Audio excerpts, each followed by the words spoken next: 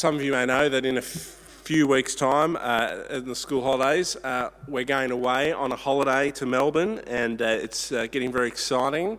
I haven't bought my football tickets yet, but I'm looking forward to hopefully watching Sydney maybe win again when they play Richmond, who might be just bad enough for us to get the win up in person. We've got tickets to see the Matildas playing the last game before the World Cup starts. Elise is going to the theatre. We've got all sorts of fun things planned with the kids, friends to see, family to catch up with. It's going to be a great trip. Wonder if you have a similarly planned holiday coming up sometime in the future. Holidays or other plans we make for the future can be great to look forward to, can't they? And the way that the book of Isaiah rounds out is by taking the eyes and the hearts and the minds of the people of God in Isaiah's time who are about to experience the judgment of God of exile, and then when they're in exile, it takes their minds forward to a future time of hope and joy, a little like a holiday can do for us when we're slaving away in our 9-to-5 job, thinking of the joy we'll have by the pool in some hot, nice place. God's future, though, of course, is far greater than any holiday. But before we see what God promises for God's people in the future, I want to just recap, because this is the last week of our series in the book of Isaiah, and it's been a long, if not kind of brief journey. We started off way back in the first 5 chapters, like the opening prologue of the book, where we saw that God is a God of justice.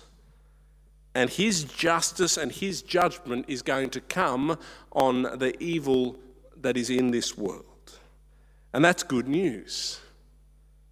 And we were encouraged to trust it. But we also saw in those opening chapters, and then through the next section, which we looked at from 6 to 12, that in the midst of judgment, there is hope. That God will come to bring judgment on those who have sinned against him, but for those who stay faithful, who continue to trust in him, there is still some hope. So we read in Isaiah chapter 11, verse 1, "A shoot will come up from the stump of Jesse, and from his roots a branch that will bear fruit." God is not going to be done with his people, even though he's going to judge them for his sin. There's still going to be hope. There's going to be a way back into relationship with him. Then we saw how God's judgment is actually a victory over sin and evil. God is going to judge not just God's people for their sin, but all the nations. And in doing so, he brings about victory over evil and injustice, over all those things we look at in our world and go, why is it like that? In God's future, he will be victorious over it all. And so we read in Isaiah 25, verse 9, "In that day they will say, 'Surely this is our God. We trusted in him and he saved us. This is the Lord. We trusted in him. Let us rejoice and be glad in his salvation.'" God comes, he judges the sin in this world, he brings an end to the injustice, and he saves those who trust in him, who seek to be faithful and do what is right. We need God's victory because we can't win this battle ourselves. And God's people learn that the hard way, don't they? That they can't get out of the exile by themselves. They need God to come and to make a way for them to escape. And this is really where the book then pivots from chapter 40 onwards, where it's an encouragement that even though God's going to bring judgment and the people are going to go into exile, God's not going to leave them there.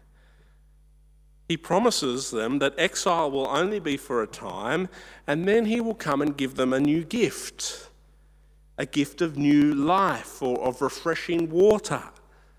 Isaiah 44 verse 3, I will pour water on the thirsty land and streams on the dry ground. I will pour out my spirit on your offspring and my blessings on your descendants. And last week we saw the method by which God gives this gift of life to those who trust in him, to those who are waiting for God to bring restoration to a dry and parched land. The way God's going to do that is through the ministry of the servant, the suffering servant, who we read in Isaiah chapter 53 verses 5 and 6, was pierced for our transgressions, was crushed for our iniquities. The punishment that brought us peace was on him, and by his wounds we are healed. We all like sheep have gone astray, each of us has turned our own way, and the Lord laid on him the iniquity of us all. God's suffering servant stands in our place, pays the price for our sin, and opens the gateway for the living water of refreshment to pour into our lives and our lands. The invitation then we saw at the end of last week was to come to the servant, to come to Jesus. Isaiah put it like this in chapter 55, come, all who are thirsty, come to the waters, and you who have no money, come buy and eat. Come buy wine and milk without money and without cost. Seek the Lord while he may be found. Call on him while he is near. Let the wicked forsake their ways and the unrighteous their thoughts. Let them turn to the Lord, for he will have mercy on them, and to our God, for he will freely pardon. God wants you to come to him, to come to his servant Jesus, to experience new life, to be freed from exile, separation from God. And now, as we conclude this journey, the message of Isaiah moves to the future. What is to come? What is the future for the one who trusts? For the one who sees the work of the servant, sees the work of Christ on the cross, suffering in our place, paying the price for our sins. Where is God's future?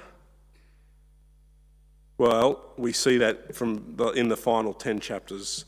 And the section opens with this idea of the new future being one where the whole of the earth is God's kingdom, living under God's rule and reign in perfection. Everyone is invited to this new kingdom. We see that in chapter 56, in verses 1 to 8. Let me just read to you from verse 8. The sovereign Lord declares, he who gathers the exiles of Israel, I will gather still others to them besides those already gathered. And then at the end, in chapter 66, verse 18, and I, because of what they have planned and done, am about to come and gather the people of all nations and languages, and they will come and see my glory. And verse 23 of chapter 66, from one new moon to another, and from one Sabbath to another, all mankind will come and bow down before me, says the Lord. In God's perfect future, everyone will worship the Lord. Everyone will bow to him, and everyone will enjoy God's perfection forever. But in the meantime, we have to wait. God's people have to wait. They're still going to need to repent and to do what is right. And that's the message of the second half of chapter 56 right through to chapter 58. That the people of God, as they wait for this future he has promised, where God's perfect rule and reign is established on the earth forever, people have to repent of their sin and seek to be faithful to God while they wait. So chapter 58 verses 11 to 14 we read, the Lord will guide you always. He will satisfy your needs in a sun-scorched land and will strengthen your frame. You will be like a well-watered garden, like a spring whose waters never fail. Your people will rebuild the ancient ruins and will raise up the age-old foundations. You will be called repairer of broken walls, restorer of streets with dwellings, if you keep your feet from breaking the Sabbath and from doing as you please on my holy day, if you call the Sabbath a delight and the Lord's holy day honourable, and if you honour it by not going your own way and not doing as you please or speaking idle words, then you will find your joy in the Lord. And I will cause you to ride in triumph on the heights of the land and to feast on the inheritance of your father Jacob, for the mouth of the Lord has spoken. God will guide and lead his people to this promised future if they don't do things their own way, but rather turn to him and trust in him. And that's hard to do. The book of Isaiah has taught us that, right? God's people are not very good at it. That's why they have to go into exile. That's why they're judged.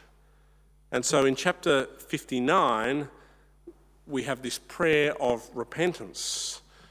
We know what the people have to do, but we know they're not going to do it very well, and so they need to be a people of continual repentance while they wait for the future.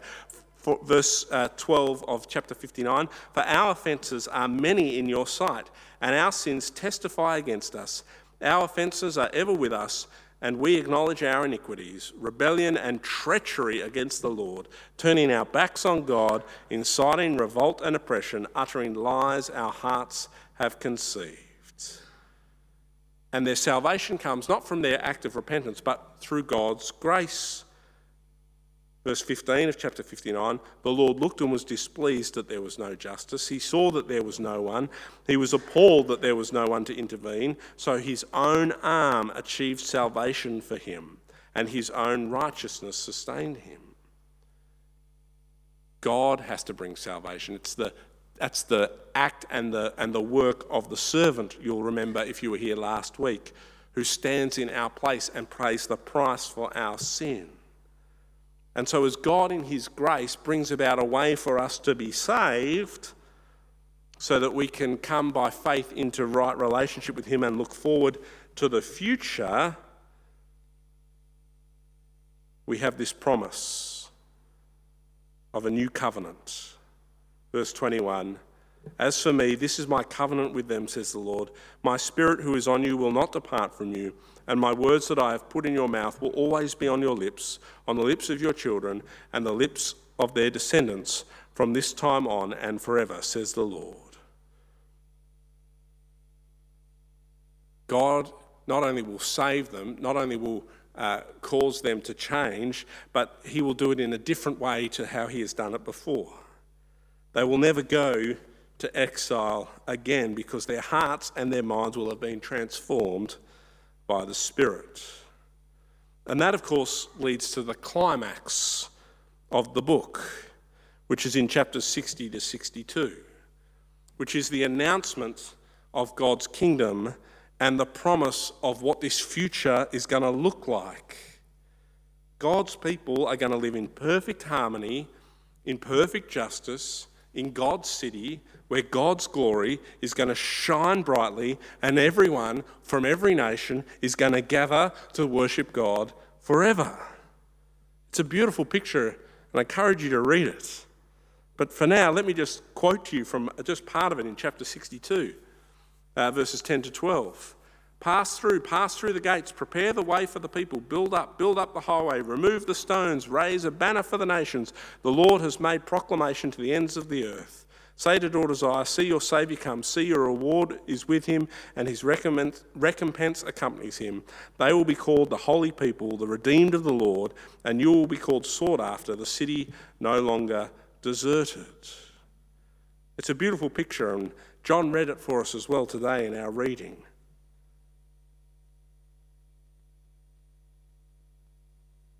And then as we then move from that, the high point in the centre there, we get a repeat of the themes we've already seen leading up. You'll remember way back, if you were here in week 1, I talked about how Isaiah is a book of poetic prophecy.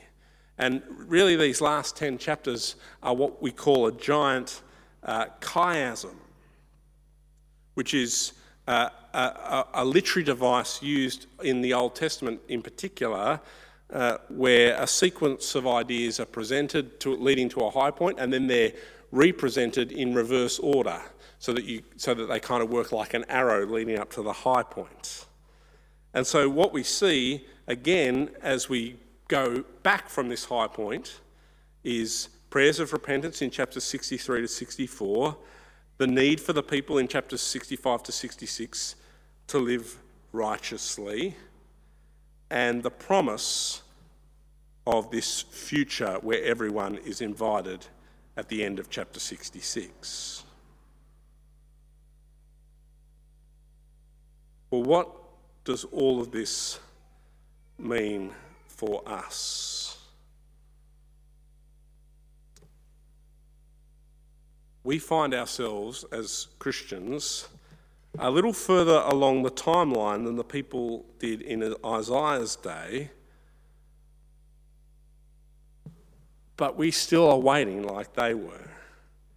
And I've got a picture for you today to try and get your head around how this works in the scriptures. You can see it there.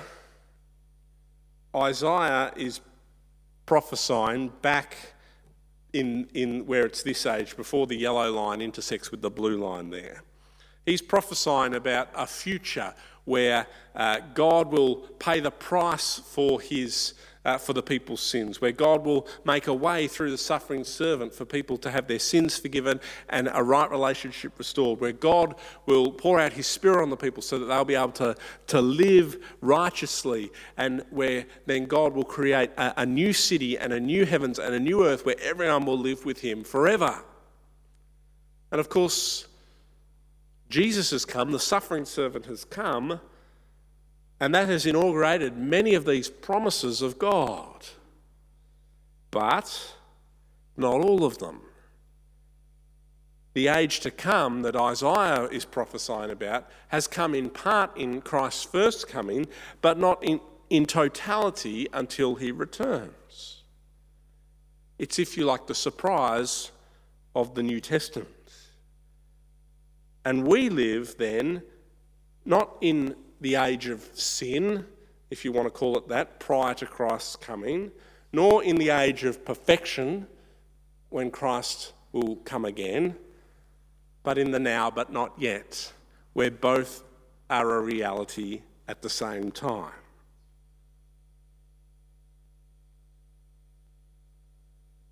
We know who the suffering servant king is, but we're still waiting for him, for Jesus, to return and completely establish his kingdom on earth. And so we can read in Revelation of our future hope.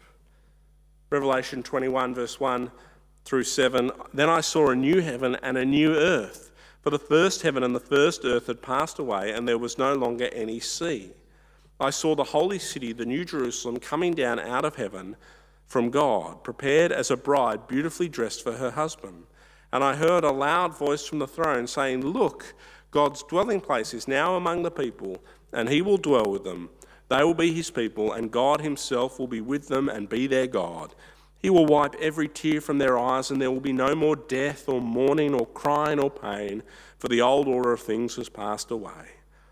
He who was seated on the throne said, 'I am making everything new.' Then he said, 'Write this down, for these words are trustworthy and true.'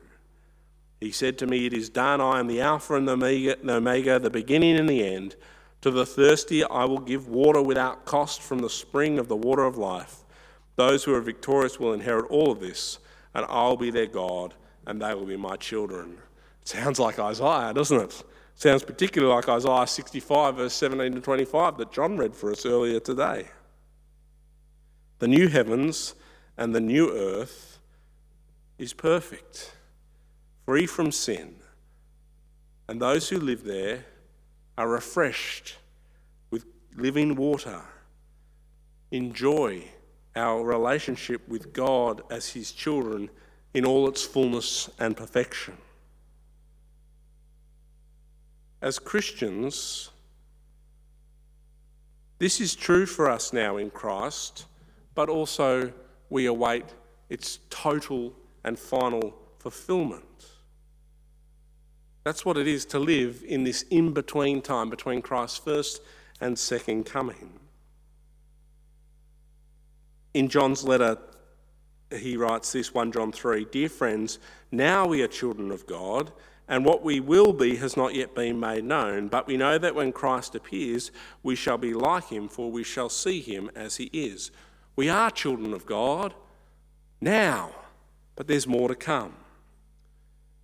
And a scholar from Westminster Theological Seminary called David, I'm going to say his name wrong, Briones, Briones, he really helpfully lays out this now but not yet tension that we have throughout the New Testament. He says, the scriptures teach us that we are already adopted in Christ in Romans 8:15, but yet not yet adopted in Romans 8:23. We are already redeemed in Christ, Ephesians 1:7, but not yet redeemed, Ephesians 4:30. We are already sanctified in Christ, 1 Corinthians 1:2, but not yet sanctified, 1 Thessalonians 5:23-24. We are already saved in Christ, Ephesians 2:8, but not yet saved, Romans 5:9. We are already raised with Christ, Ephesians 2:6, but not yet raised, 1 Corinthians 15:52. We have God's future now in Christ, and we await its final fulfillment when Christ returns. The people of God in Isaiah's day's hope is our hope too. We've seen that what Isaiah prophesied is true. God has begun to do what Isaiah said he would do. He has sent his servant Jesus to suffer for us, to pay the price for our sin, to inaugurate his kingdom on earth. And yet we wait for him to come back and put an end finally to all the injustice and sin in our world.